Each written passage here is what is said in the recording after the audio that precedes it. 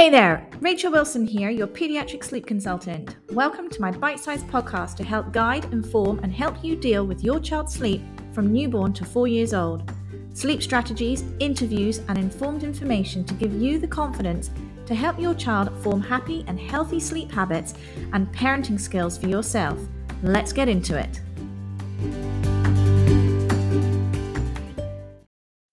Hey everybody, I hope you're all doing well as usual this week, and to continue on my mini series on childcare options, I'm going to finish off with sleep and daycare. So it's one of the first things we think about when our child starts nursery. Are they going to sleep there? Please, I hope they sleep there. I don't want to be picking up an overpowered child at the end of the day.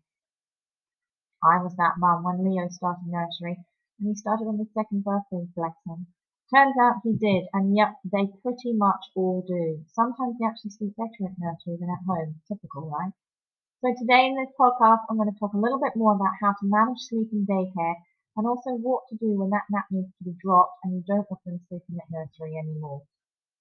So first of all, number one, check out the sleep stage.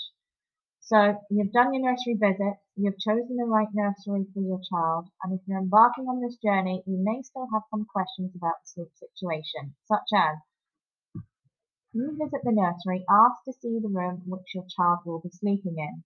Do they provide bedding? Ask to see it if you'd like. Ask to see the cots. Ask how old the cots are and if they're regularly checked for safety measures. Ask how often the cots and bedding are cleaned. Will the room, this is the important one, be dark? Do they play white noise or music of any sort? Does the room feel calming and peaceful to you? Would you like to sleep in it? Will a member of staff be in the room while the children are sleeping? And if they do not, do they have a monitor to keep check on what is going on in there? You may wonder what happens when a child wakes. Do they help them back to sleep or remove the child from the room in the fear of waking everybody else up? Of course, you may have worked very hard to remove an association such as rocking and sleeping. So find out how they will help your child to get to sleep and back to sleep if they wake up. Explain your child's sleep patterns and if they are likely to wake, and if you prefer them to try and resettle and how. You may like to find out what routine is being used at the nursery for their naps. We know children thrive on routine. It's one of the things I bang on about so much. So this is a key element in setting the stage for sleep. And with the sleep routine, you will want to know what time they pop the children down for a nap. The small babies may have a morning nap as well as a lunch nap. So find out if it is structured times or if they're flexible on individual children's napping times. For the 2 and 3 year olds out there who are capping naps as they move towards dropping that nap altogether, it's important to talk about this with the staff. Explain that you would like your toddler to be woken after X time perhaps. Perhaps it's only 30 minutes and they should be happy to do this. Also, where will your child go if the rest of the class is still sleeping soundly and they've woken yours up? It may be a possibility your child can join another room if the staff-child ratios allow, or perhaps they can have some quiet time in the story corner and be monitored by another member of staff until everybody is up and raring to go for the afternoon. Don't worry, it will all be fine, I promise you. Children, as we know, are adaptable in most cases, so even though it may take time for your child to adjust to a new schedule and routine of daycare, they will also just fall into it somehow. You will see eventually they will just slot into it. Often children will sleep very easily at daycare because they see other children doing it. It's a little bit like a peer pressure. They do it at home, so they know what to do and they know how to do it. And they'll see all their friends, like peer pressure, laying down and closing their eyes. So they'll just think, okay, I'll do this as well. It is a very busy day at daycare and a lot of new people and activities and things to explore all day, every day. So they'll be very happy come nap time to lie down and have some quiet time for a while. Now, how will you prepare for the event? When starting daycare, I would always suggest, if possible, to start slow and work up to the full time that you require.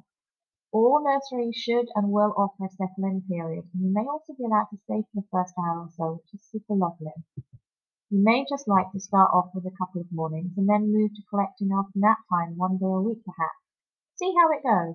Test it. Let the nursery guide you and see what they think is best.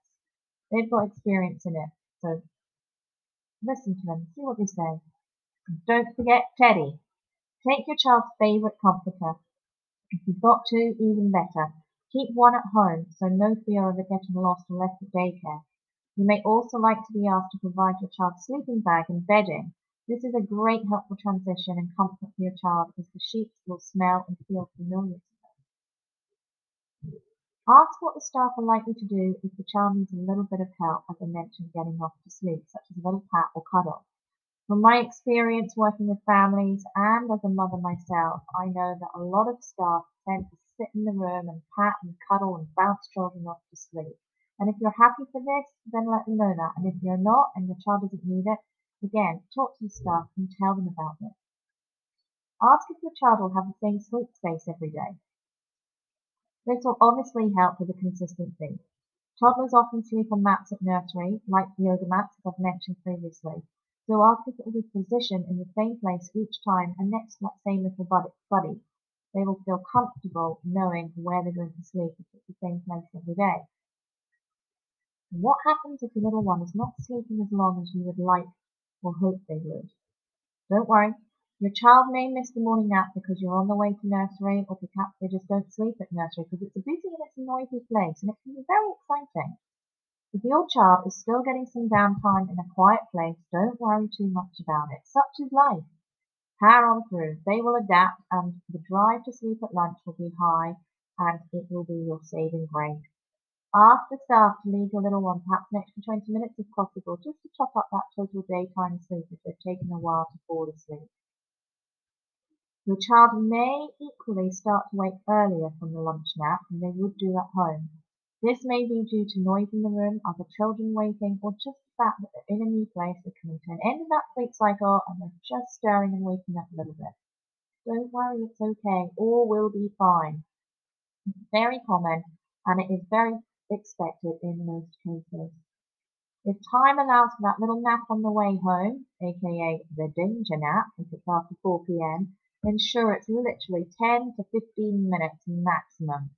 You might, if you've got a really little one, be okay with a 30-minute nap. But remember, this is the danger nap, and depending on the age of your child, it could be tricky to get them down to bed in the evening. Of course, if they've had this danger nap, you'll have to push bedtime a little later. And it actually may work in your favour because you get to spend a little more time at the end of the day with your child. You don't have to rush home, cook dinner, bath, and get them into bed. Ensure you are fully focused on your child when you get home and at bedtime, with no other distractions like mobile phones, TV screens, and iPads and tablets. Your child has missed you all day. You've missed your child, and they will love to have this time with you after their busy day at their office also. So acknowledge that and spend some time with them. What happens if your toddler does not need a nap anymore? What can you do? Often is the case around 2.5 to 3 years old. Toddlers are beginning to show signs of dropping that lunchtime nap now. You will need to speak with the staff and explain that you would like your child to be woken after 30 minutes perhaps. If you don't want them to nap at all, ask, as I mentioned earlier, if it's possible for them to join another room if the staff-child ratios allow. And if it's not possible, perhaps they can just have some quiet time in the reading corner.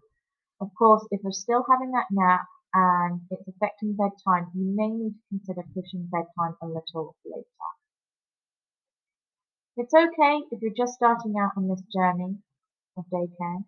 Give them a call and find out how the day is going in the first couple of weeks. Ask them if they can take pictures for you to see. They may even offer this themselves. Give you and your child some time to adapt.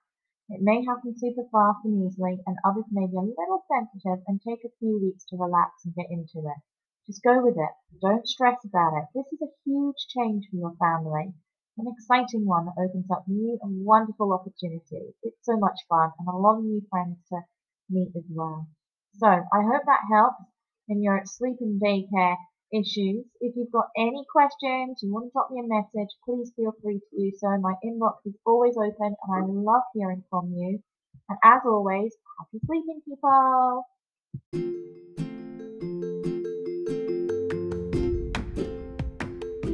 I hope you've enjoyed today's show. Please see the show notes for all the links mentioned, and don't forget to subscribe, share, rate and review, and come follow me over on Facebook and Instagram.